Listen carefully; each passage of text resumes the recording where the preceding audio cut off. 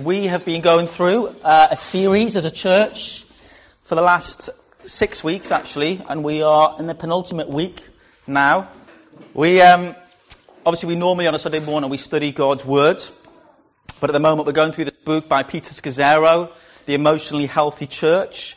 And I want to start by just saying, well done, church. The things that we've been covering over the last 6 weeks have not been easy. Okay, he's actually dealing with some very, very tough things.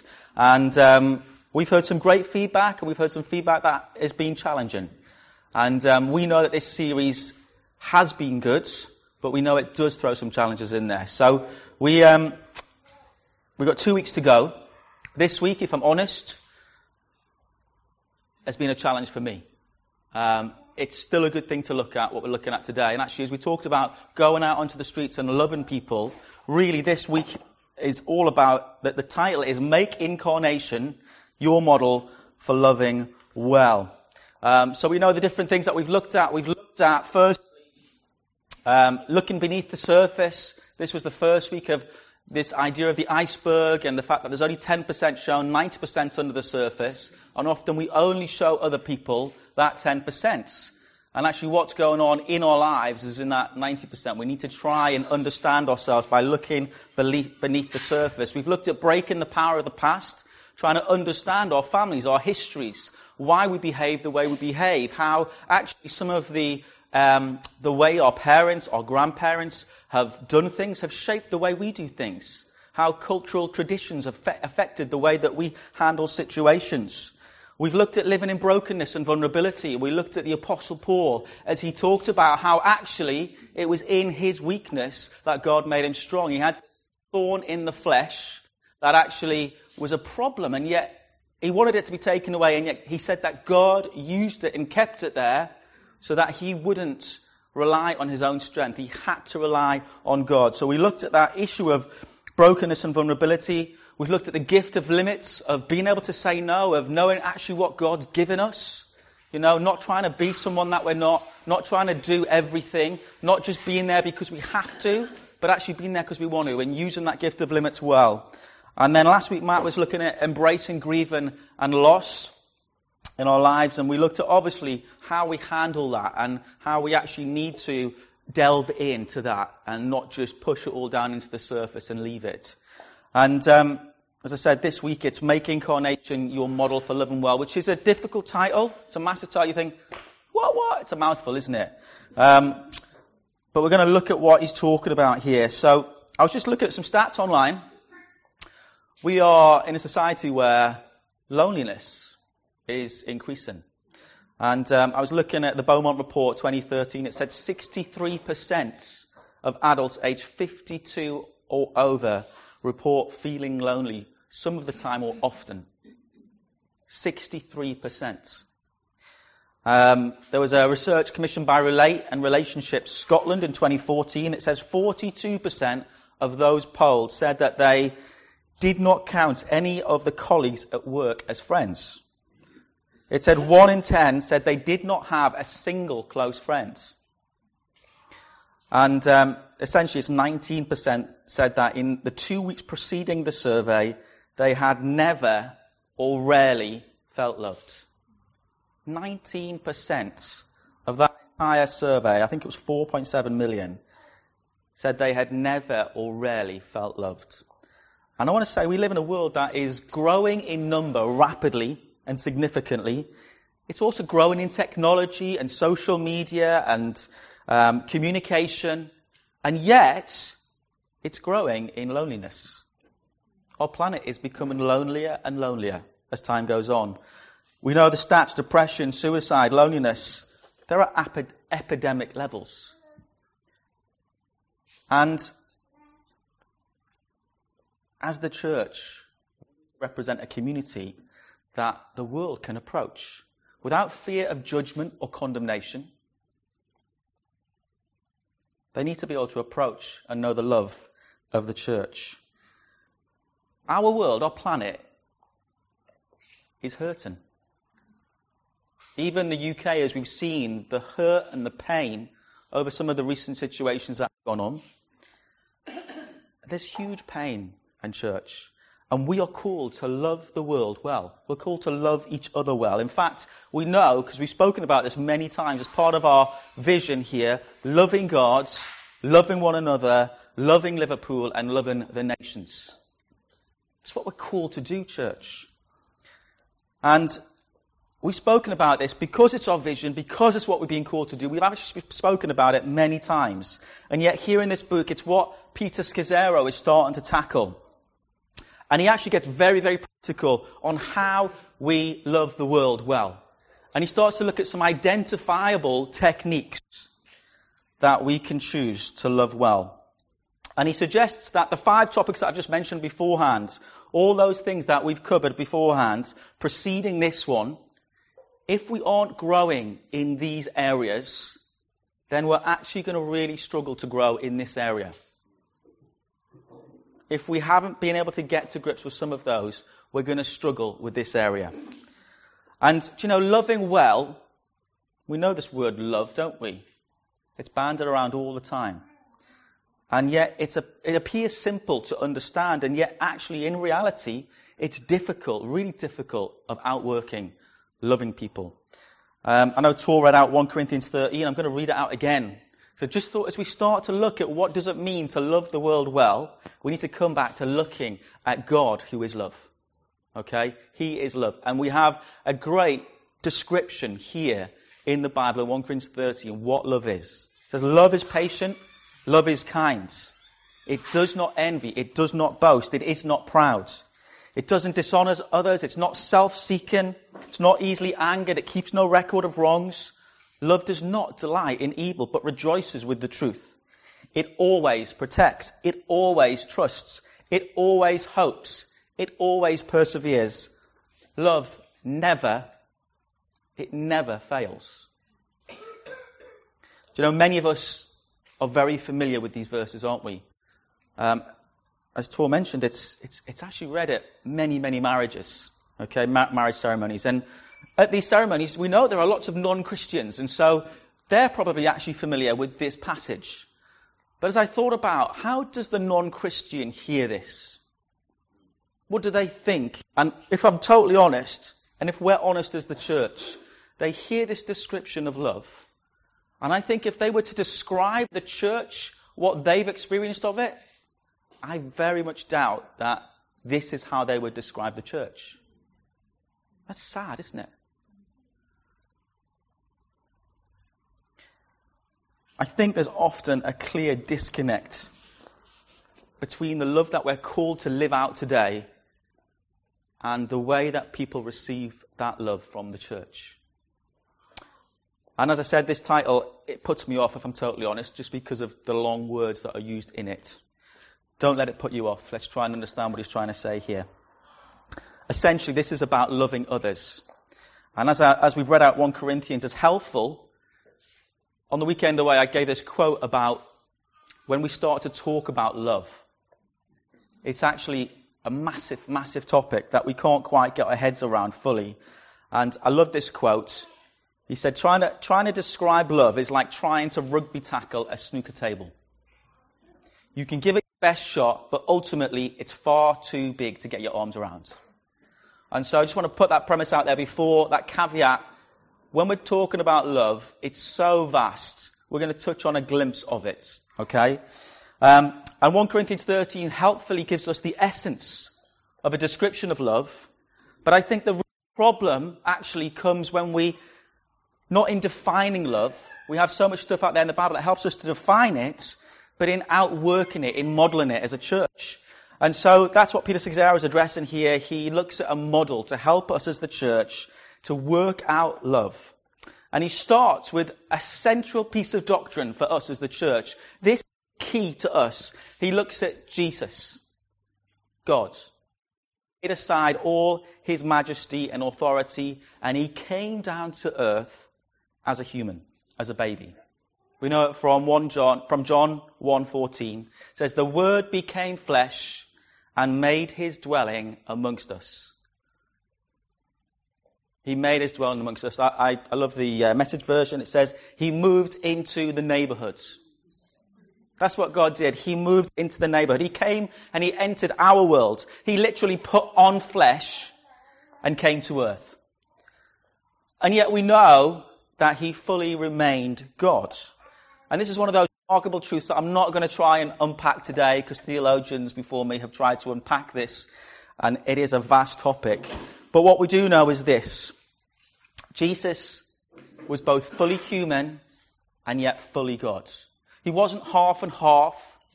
He must be a mix. He was both fully human and fully God. And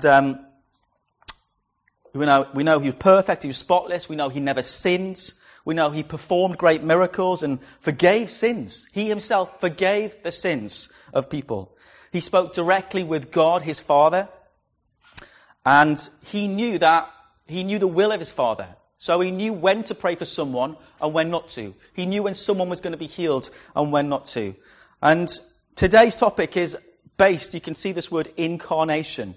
It's based around ourselves and the idea and the concept of us incarnating ourselves, putting ourselves into other people's worlds as Jesus did.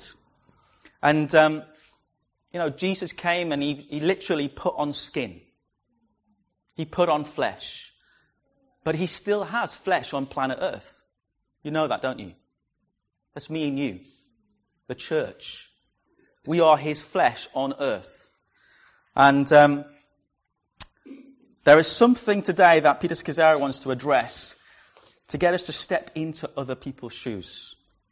And he helps us to try and understand this with a story from Martin Luther King Jr., who in 1963, he arrived in Alabama to lead a peaceful protest against, obviously we know at that time, total racial injustice. And the city sheriff at the last minute managed to secure a court injunction against this protest, making this march totally illegal. Martin Luther decided still to carry out the march that he'd set forward to do. And of course, he was arrested straight away. He was put in jail. And whilst he was in jail, the next day, the paper arrives, and he's given this copy of the paper. And there's a letter inside addressed to him from 8 church leaders and a rabbi. Sounds like there's a joke in there somewhere, doesn't there? But there's not. And they basically write this letter to him arguing that he should have been more patient. And Martin Luther, on the back of this, whilst in jail, writes a response titled "From Birmingham Jail." I just want to read the response that he writes to these church leaders and this rabbi and to the world. And he says this: "I guess it's easy for those who have never felt the stinging darts of segregation to say, wait. But when you've seen vicious mobs lynch your mothers and fathers at will and drown your sisters and brothers at whim, when you've seen hate-filled policemen curse, kick, brutalize, and even kill your black brothers and sisters with impunity, when you see the vast majority of your 20 million Negro brothers smothering in an airtight cage of poverty in the midst of an affluent society, when you suddenly find your tongue twisted and your speech stammering as you explain to your 6-year-old daughter why she can't go to the public amusement park that has just been advertised on television, and you see tears welling up in her little eyes when she is told that Funtown is closed to coloured children, and see the depressing clouds of inferiority begin mental sky, and see her begin to distort her little personality by unconsciously developing a bitterness towards white people. When you take a cross-country drive and find it necessary to sleep night after night in the uncomfortable corners of your automobile because no motel will accept you. When you're humiliated day in and day out by nagging signs reading white men and coloured. When your first name becomes nigger and your middle name becomes boy, however old you are. And when your wife and mother are never given the respected title Mrs. When you're harried by day and haunted by night by the fact that you are a Negro, living constantly at tiptoe stance, never quite knowing what to expect next, and plagued with inner fears and outer resentments when you are forever fighting a degenerating sense of nobodiness, then you will understand why we find it difficult to wait. Do you know the church leader's response and the rabbi? It was a very quick response that they had to his action. And it's a prime example, actually, of how not to incarnate well. There was no attempt to try and understand or put themselves into the life of what it was like to be a black American at that time in history. And you know, he certainly, I'm sure, did not feel understood or loved by the church in this situation. I want to say, unfortunately, this isn't something that's unusual, even in our society today. I think the church, if we're totally honest, has a reputation for being hypercritical, very vocal on its stances. It has a reputation for being very defensive and judgmental, doesn't it, if we're honest? And Peter Scazzero gets very practical for us as the church in this area on how can we learn to love well. And he suggests, he picks up on one area for us as the church. He thinks there's one key in learning to love well. And he says it's about listening. Listening is the key. David Ausberger says this. He says, being heard is so close to being loved that for the average person, they are almost indistinguishable. Being loved is so close to being loved that for the average person, they're almost indistinguishable. Are you hearing that? People will feel loved when we listen to them. Famous theologian Dietrich Bonhoeffer says, just as love to God begins with listening to his words, so the beginning of love for the brethren is learning to listen to them. So this concept's not a new concept, okay? It's a concept theologians have said for centuries. Actually, listening is key. And I have to be honest, as I thought about, what is it? What is this thing that's going to help the church to really love well? My first instinct would not have been about listening. And yet there's some real truth here in what he's saying. And when I think about it, I think, people around the planet are paying psychologists and sociologists hundreds and thousands of pounds to listen to them, to enter their world for just an hour. And the problem with the church, if we're honest, is that actually we're not good listeners. I think by nature, actually, we as a human race are generally not good listeners. And we can quite often be physically present in situations, hearing somebody speak, and yet not be fully listening or present. Yeah. You listen to the preach? Yeah. It happens all the time, if I'm honest, for me as a dad. There I am working in the office, I've got the kids running around trying to engage with me, and I haven't quite got myself into their zone. I'm there, I'm present, and yet I'm not actually listening. My wife can back that up on many occasions, I'm sure. And the problem is we are distracted. I'm distracted by my own thoughts, what I've been doing, what I've been thinking about, what's coming up next as I plan my schedule. Distracted by Facebook and social media and the football results and who's doing well in the fantasy football league or whatever it is for you. Our society, we are bombarded with things that are vying for our attention. And honestly, I think I look back 10 years as I was just looking at myself now, and I look back 10 years ago, I have to be honest, I've got worse in this area. I am less good of a listener now than I was 10 years ago. And I started to look at, what is that? Is that all down to the things that are vying for my attention, that I've allowed to come in and take hold of that? So there's lots to learn here for us as a church. And I'm going to read you out a list here. We know by now, don't we, that Peter Scazzero loves his lists. And these lists are never easy or comfortable. I'm going to read them out, and then I'll send them out so you can just reflect on them. But he has this list. He says firstly, like many others, I was often too busy contradicting. This is when he's listening to people. Often too busy contradicting, correcting, judging, or rebutting to really understand what other people meant or were feeling, especially if I was rushed or under stress. And so here is 15 little statements to help you to understand how are you doing in this area of listening. So I'm just going to read them out, just reflect on them. See what you think. Number 1, I make a great effort to enter other people's experiences of life. Number 2, I do not presume to know what the other person is trying to communicate. 3, my close friends would say I listen more than I speak.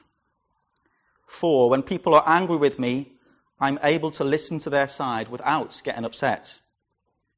5, people share freely with me because they know I listen well. 6, I listen not only to what people say, but also for their non-verbal cues, body language, tone of voice, and the like. 7, I give people my undivided attention when they're talking to me. 8, I'm able to reflect back and validate another person's feelings with empathy.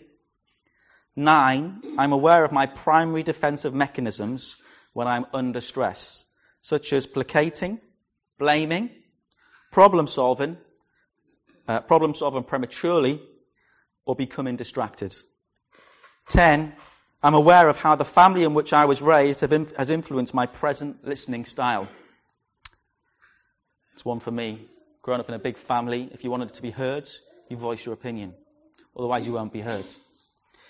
11, I ask for clarification, not something another person is saying, rather than attempt to fill in the blanks. 12, I never assume something, especially negative, unless it is clearly stated by the person speaking. 13, I ask questions when listening, rather than mind read or make assumptions. 14, I don't interrupt or listen for openings to get my point across when another is speaking. And 15, I'm aware when I'm listening of my own personal hot buttons that cause me to get angry, upset, fearful, or nervous. Do you know, I'm sure, just like me, many of those things will stand out to you that you think, I could be doing far better in those areas. And yes, I'm like that. And the thing about listening is I think you can learn. It is one of those things we can learn how to become better at listening, which is what this is trying to do here. And Peter Scazzero would say, actually, this very point for his church, as he spoke about listening, had more impact on his church culture than any other thing that he covered. This was the biggest thing, as they brought in a culture of listening well, of learning to love through listening. It changed the culture of the church dramatically. And the consequences can be vast for us. It can totally change how we feel valued, how we feel loved. And so he starts, and we're just going to go through some of these, he starts by looking at reflective listening. This term, reflective listening, which I'm sure many of you have heard about. But he tells a story about his marriage, how this changed dramatically his marriage. And let me just grab this area here. He talks about how reflecting had this big impact. So reflective listening is simple, he says. One person has the floor, speaking a few sentences at a time. You don't go on, and then the listener repeats back to him or her exactly what has just been said. The person listening attempts to enter into the world of the person speaking, laying aside questions, agendas, defenses, and simply seeks to understand the other person's experience. He says, as we learned this technique, on one level, it appeared robotic and infantile.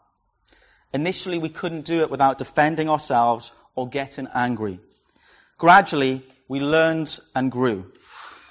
I can remember the week Jerry and I actually did successfully incarnate with one another. After 8 years of rapid-fire machine gun communication, where we finished each other's sentences, we gazed at each other in astonishment. Never had we felt so loved and valued by one another.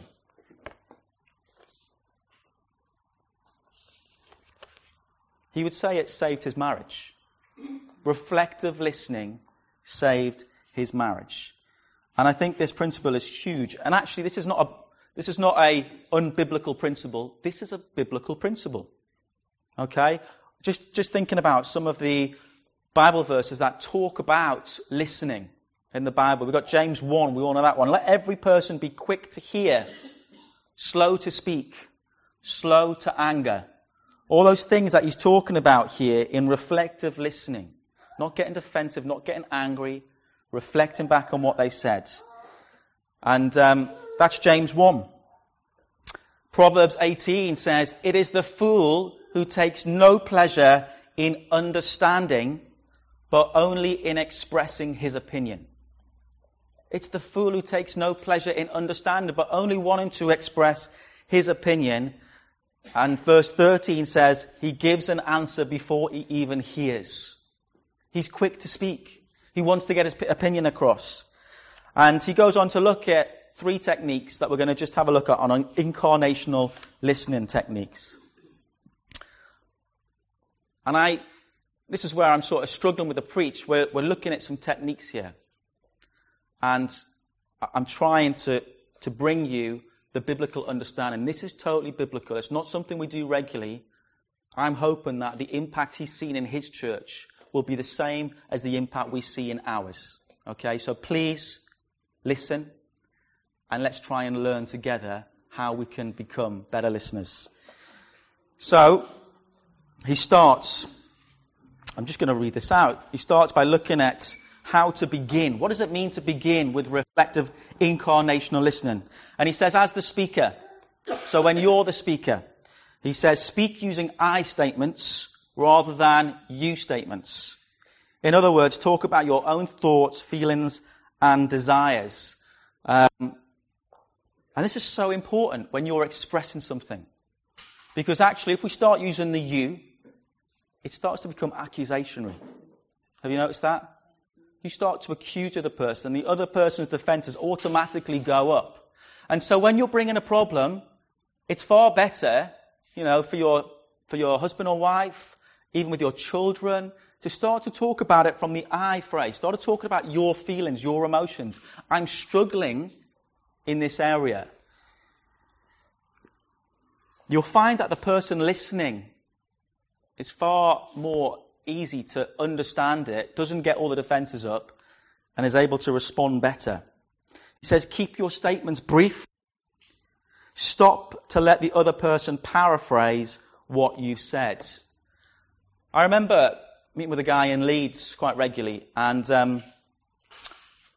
I would say from an Asperger's level, he was quite far on the scale. But I found a problem when I met with him, I talked with him, and I regularly met with him and discipled him, is he would go away, we had this meeting, we talked things through, he's been asking me for advice, giving him some advice, and he would go away and he totally picked up some advice that I hadn't given. And I'd hear from somebody else that I had said, do this. And it kept happening, and I thought, this is a problem.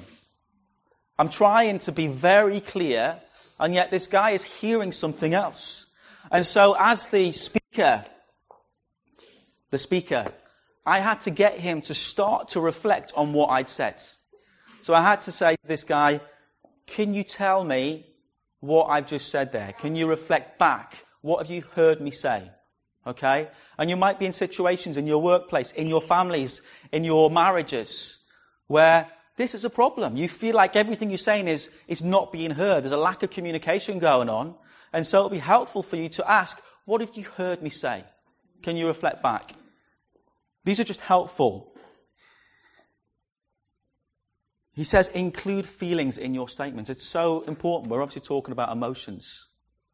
We're not robotic, okay? Actually, we need to express our emotions and our feelings about how we're feeling. Not just talking about the situation, but talking about how that situation makes us feel. Okay?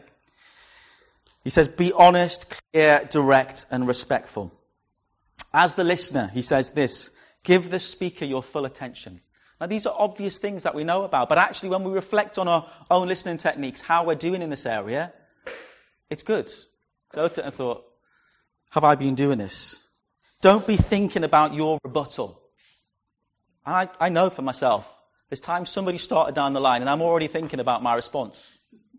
I think I know where they're going. And I've started thinking, okay, I know how to answer this one. I've got the story here I can reflect on. He says, step into the speaker's shoes. Feel what they're feeling and then get back out. Just try and step into that life. Just as Martin Luther wrote that letter to help people to understand what it was like to be a black American. You need to try as you speak to people, and this is going to be from all next of us, as we grow as a church, as we see more and more families come in, we've got to try and understand people's backgrounds.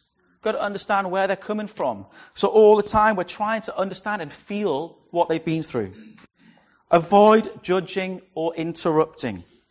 It's dead simple to hear it, but actually, in reality, it's so difficult to do. Isn't it? Reflect back as accurately as you can what you heard them say.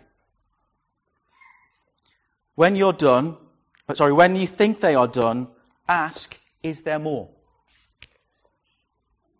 And finally, when they're done, ask them, of everything you've shared, what's the most important thing you want me to remember? Great question at the end there.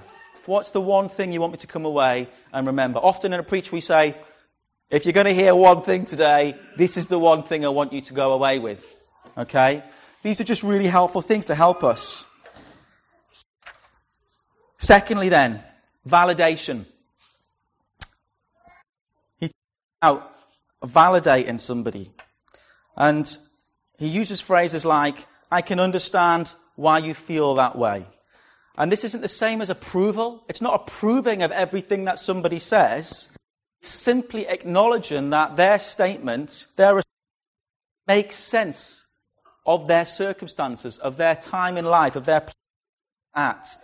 And so it might be considering your circumstances or your experiences, that makes sense. Or I can see how you'd see it that way. These are helpful phrases to try and understand. He talks about a lady in the church called Josephine who had stopped coming to church. And she turns up after 3 months of not being there. And she speaks to him and she says, basically, I felt total rejection. And he was like, wow, what have I done? And she said, you never hugged me after the meetings as you did the other women. That was what this lady came to him as the church leader to say. That's why she'd stopped coming to church. And he obviously had the opportunity to say, that's just ridiculous, Josephine. This hasn't even entered my mind. But actually, instead of just saying, come on, what's going on here? Validated. He said, she's bringing criticism to him. And so he wants to be, all the defenses are going to be up. Hold on, I feel totally justified. Actually, he hasn't done anything wrong. But he validates her. And he says, okay, from your perspective, I can see how you might feel that way. From your perspective, I can see how you might feel that way. He's not approving of this, actually, but he's trying to validate her objection. Okay? And it's so important. It takes a lot of humility, actually, to do that.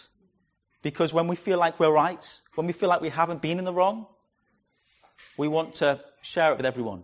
We want to use it as our case against someone. But he validates. And I was watching some TED Talks on listening as a result of doing this preach. And I read the story of a lady who is called Ronnie Polinsky. And she was a journalist. And she wrote an article in the paper about mothers who had lost their children during gang warfare. And amazing story that got loads of good press. There was lots of responses coming in about this mother who she'd lost 2 children. And this mother had said, look, I've still got all this maternal love to give. And so she decided to join I think it's the sister firm in America, where you spend time with underprivileged kids or kids with no parents. And these are kids who have nobody else to love them. All the responses she got back were just super positive. And then she was out of the office and she got this phone call and she got this message, which was very harsh. It was from a lady who left her number and said, I can't believe this article. I think it's a disgrace. You need to call me. And so she decided to call this lady back. She thought, I'm going to give her all guns blazing. Here I am doing a good story in the paper, a good news story, and this lady's dissing me. She's the only one. So she rings her up, and she finds out this lady has also lost a child. And that story's in the paper, and yet the story of her son is not in the paper. And she stops while she's on the phone, and she just takes a step back, and she tries to put herself in her shoes. And she starts by saying, can I just start by saying, I am so sorry about your loss. Tell me about your son. Tell me who he was. And all that anger that this lady has on the phone, all this bitterness, all this rage, dissolves instantly as this lady listens and loves and validates her response. Even though the response is probably a wrong response, she validates it, and you see that when she's given love, when she's listened to, it changes her. Thirdly then, it's exploring.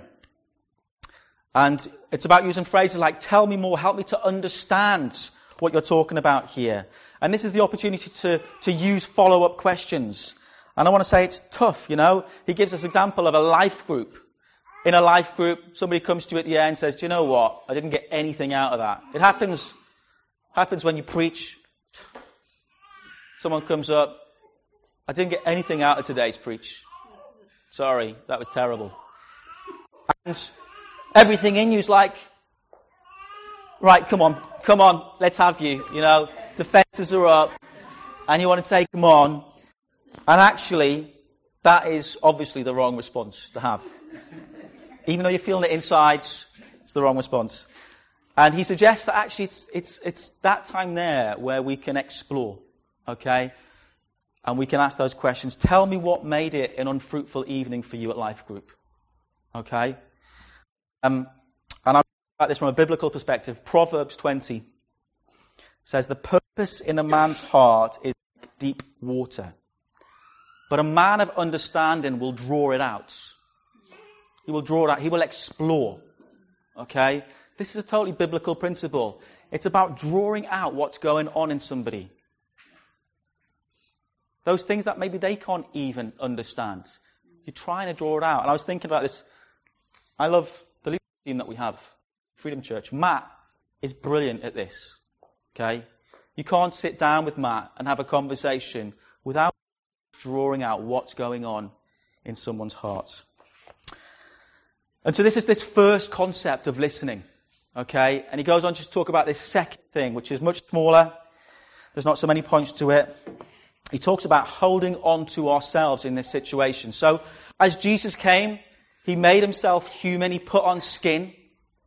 He engaged and incarnated himself into our world. Where to do that? But at the same time, he remained fully God. He knew who he was. He stood by his convictions. Okay? And we're called to do the same. And the biggest challenge that we face as we incarnate ourselves into other people's worlds, as we try to understand, as we step inside, is not losing ourselves in the process. Okay? When we enter other people's worlds. And I was thinking about this. I was thinking about method acting. Okay? Most of you will know what that is. Essentially, when you're playing a role, you go and you get really involved in that role, so that when you're acting it, you've actually been there. Okay? And it's about immersing yourself into this role so much that you become it. And there are some crazy examples of method acting. Robert De Niro, taxi driver here, he actually set up his own taxi rank before he did this film. And for 3 months, he drove his own taxi around New York, just so he could immerse himself in trying to understand what it's like to be a taxi driver. And there's loads of examples. Too far. There was one guy who was doing a film on football hooliganism, and he decided to go out with the and do it, essentially. And so he got involved in bare knuckle fighting. There was knives involved. He got stabbed while experiencing this, all because he wanted to get involved in the role, understand what it was like. And I think we just have to take a step back and say, we want to understand people but we also need to know when to stand firm, okay? And where our line lies, who we are in Christ and as the church, okay? We need to be able to connect, but we also need to know where our gift of limits goes, okay? And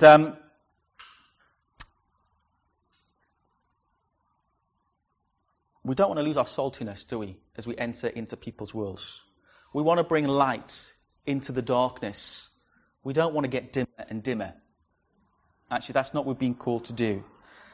And the problem is, when we look at these two things, incarnating, and we look at standing firm, and standing firm is essentially knowing where you lie. It's about drawing in the sand and in that line, I'm clear on this, and this is where I stand. The problem is, if we're only good at incarnational listening, so those three things that we looked at before, if you're good at putting yourself into other people's shoes and incarnating yourself, then, do you know, you have the ability to come across as really warm. But without the ability to stand your own ground, you'll actually come across as weak. Weak in standing firm. And just following, the Bible talks, following every wind of doctrine. Well, following what every person's doing because you want to engage so much in the world. And you become part of the world and in the world, and you've lost sight of who you actually are. And so you come across as weak. But if you only have this second part of knowing how to be clear and standing firm, then the difficulty is you come across very clear, but you've lost all that warmth. You've lost that ability. You become aloof to people. No longer do they want to come and express their heart and their feelings and their emotions to you because they see you as cold. And so what we're looking for here, the key is that we model both of these values together. That we are warm, inviting, vulnerable, and yet we are clear. We know where we stand. We can bring God into people's lives and situations. And this requires just great, okay?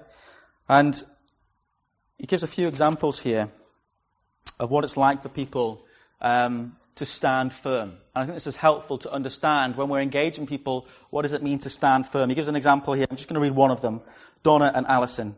He says, there's two women in our church who were friends, recognized there was tension in their relationship. Donna was upset with Alison. Whenever she asked Alison to do something, she always seemed to turn her down. But when Alison suggested an activity, Donna was always willing and available. Finally, annoyed, frustrated, and angry, Donna confronted Alison. Alison, however, had slowly been learning to hold on to herself.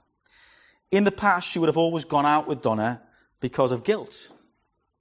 She would have felt like a bad person for saying no. And now she was respecting herself enough to realize that she had a choice to say yes or no. She acknowledged she was introverted and not able to be with people as much as Donna, a high extrovert. What then did she do? First, she listened emphatically to Donna's disappointment, sadness, and anger without reacting or defending herself. After Donna felt heard, Alison, holding on to herself, honored her feelings and desires, saying, Alison, I very much appreciate you as a friend. I enjoy spending time with you. I just need the freedom to say no. Let's say Donna did not respond favorably. If Alison then loses herself and begins to go out with Donna all the time, she will probably grow resentful and the relationship may end anyway. Loving herself and Donna well requires Alison to do the hard work of holding herself. That's just one example of what it means to hold on to yourself, even though we're trying to incarnate ourselves. When we look at the Gospels and we see Jesus, we actually see two very, we see these occasions all the time. We see on the one hand him being praised and followed by many. His warmth, his ability to connect with people, his care. And then the next moment we see him being clear. Him explaining and crowds turning against him. So much so that he put his own life at risk. And he had to get out of situations. He had to walk away. And so I want to say, mastering these two things is not easy. But it's so important for us as the church. If we want to love Liverpool, we want to learn to love them, we need to learn to listen, and yet we need to stand firm in our identity as sons and daughters of Christ. Are you with me? Yeah. I just wanted to end by reading one passage from Philippians, and it's talking about Jesus. It says, "He who, being in very nature God, did not consider equality with God something to be used to his own advantage. Rather, he made himself nothing by taking the very nature of a servant, being made in human likeness, and being found in appearance as a man, he humbled himself by becoming obedient to death, even death on a cross." We have the beauty of God entering our world, putting on skin, coming into our lives, our situations, which are complex. But he loved us, he listened, and he acted.